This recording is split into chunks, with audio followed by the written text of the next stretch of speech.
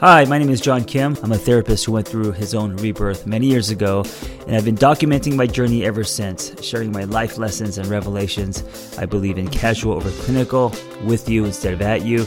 I come unrehearsed on purpose because self-help doesn't have to be so complicated. Hey, I want to tell you about The Lab. If you haven't heard, it is wellness. Anywhere you go, you could listen to it like a podcast. They're basically live Zoom classes, but you could listen to them on a run, or you could turn the camera on and engage with them. We have a thriving community of like-minded people trying to live better lives, and it's been amazing. Not only do we have the foundational classes like codependency and trauma and relationships and all that, but we also have a lot of fun classes because it's so hard to make friends as adults, right? So we have tarot card readings, we have soul shower, we have astrology readings. We're turning wellness into a lifestyle. We're also going to run a retreat soon. So come and hang out with us, come ride with us. Go to the website to get into the lab and then go download the app. We have a brand new app out with tons of audio. I'm going to give you a discount code. And this is for a limited time. So if you're listening to this, you could join the lab for only $20. It's like a drop-in fee. For 3 months, it's $20 a month. Go to tatlab.app. That's tatlab.app. And the discount code is live better. It's case sensitive, so all lowercase, one word, live better. And I will see you in the lab. Before I talk about how to not drift in your relationship, just a quick reminder, if you are not getting my daily text, you should check it out.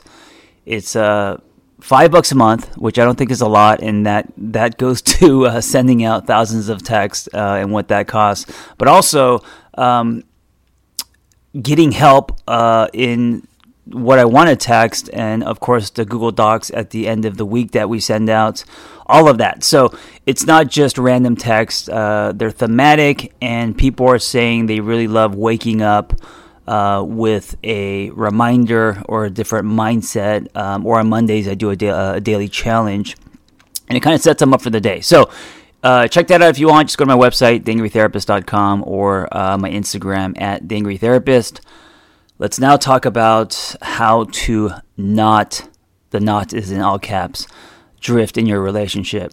So I think a lot of people assume, and I was included in this demographic, I don't know, I was included in this bunch, and it's basically that when you fall into a relationship, if things are good, then drift shouldn't happen, right? Like if things are good, then you should trust the good, and everything will be free-flowing, right? I mean, yes, there will be conflict and arguments and all of that, but that drift doesn't occur. And it's actually not true. So what happens is, first, you have to create something safe, and this is like, the beginning or part one, or the soil.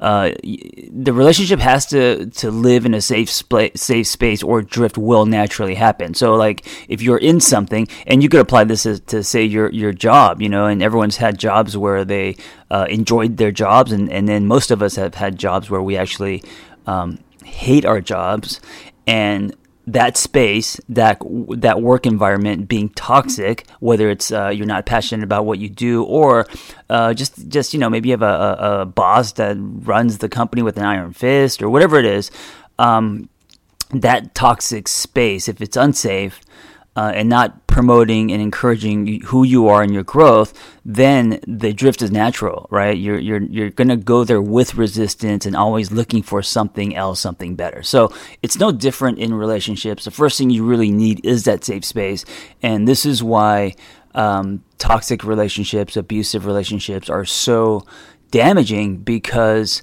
it already sets you up for drift. It already sets you up for and maybe not, the first few months, but eventually, if you are on a path of wanting to be a better person, and you're on a path of growing and seeking a better version of yourself, if you're on a path of establishing a better relationship with yourself, then you're going to naturally drift because the space is not healthy, right? So that's number one. It's make sure that the space that you're in is actually healthy. Number two is, even if your relationship is great, even if the space is healthy, even if there is, fireworks and amazing sex and deep intimacy and all that, drift is generally, it's going to be the default because of life. So, one, just being busy, especially if you have kids, right? It's so much easier to drift when you have kids. Schedules, conflicting schedules, appointments with friends. I mean, to actually have your own life requires a lot of time, and you should have your own life, of course, right? So it naturally creates drift, and you have to put work into your relationship, no matter how good it is, for it to not drift. And so when a lot of people say work, they think, like really big things, like, you gotta go see a therapist, and you gotta you read self-help books, and you gotta work on yourself and have your own life. And all that is true. But what they don't see is work can also mean things like daily intention to stay connected. And this is also where communication comes in, because if you're not talking, chances are you are drifting.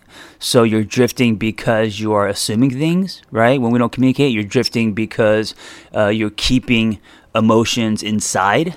You're avoiding, you're numbing.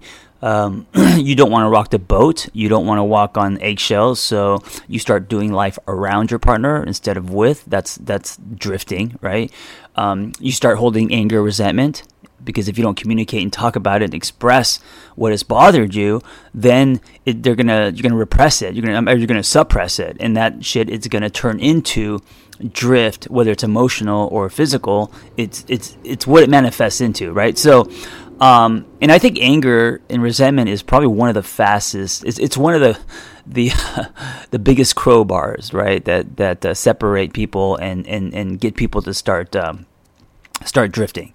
There's a lot of people who are not used to, and this is, a lot of my clients, they're not used to expressing themselves. They're not used to talking about hard things or saying this is what I deserve. I mean, it doesn't matter if it's like, hey, don't treat me this way, or as something as simple as when you're, touching me this way, can you just touch me a little bit to the left? I mean, it can be something that simple.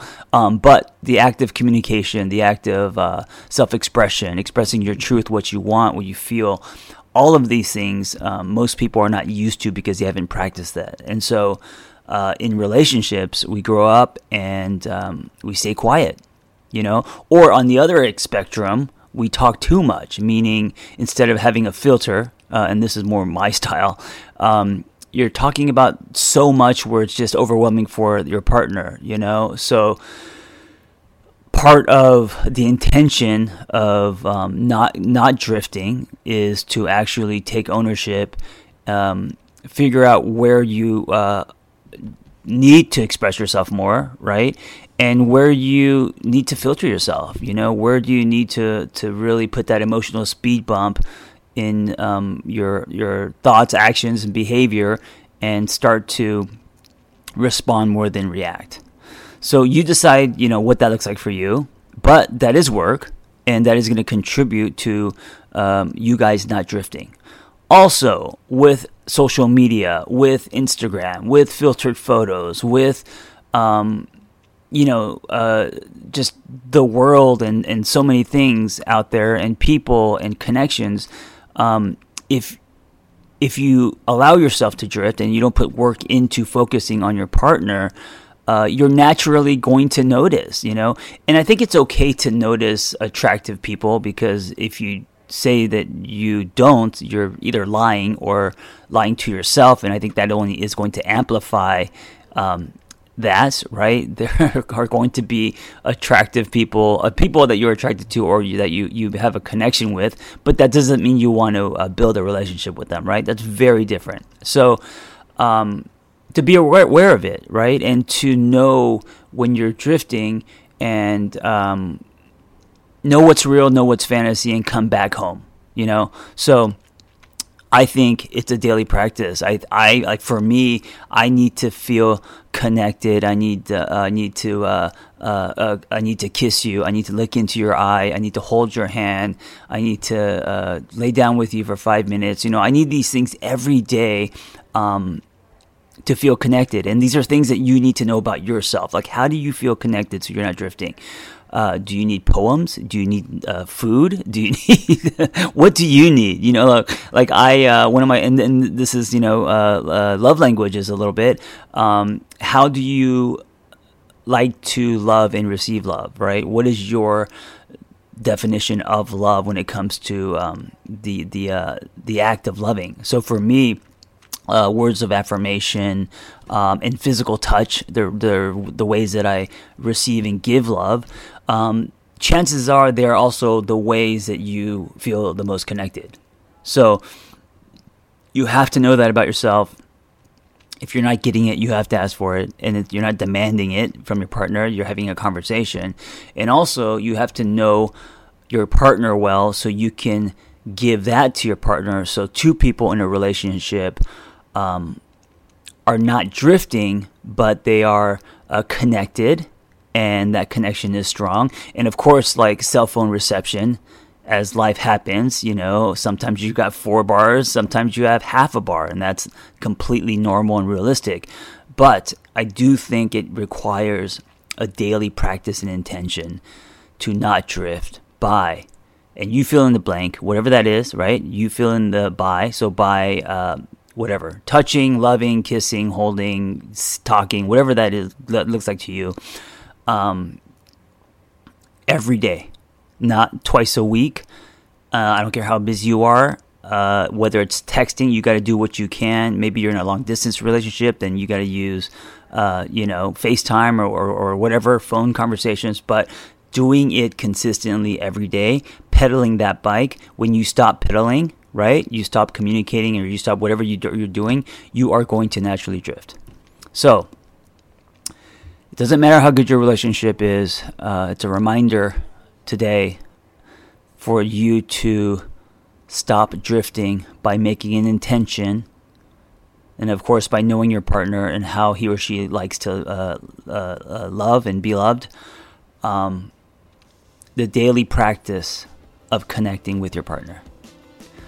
Because if not, drift will be the default.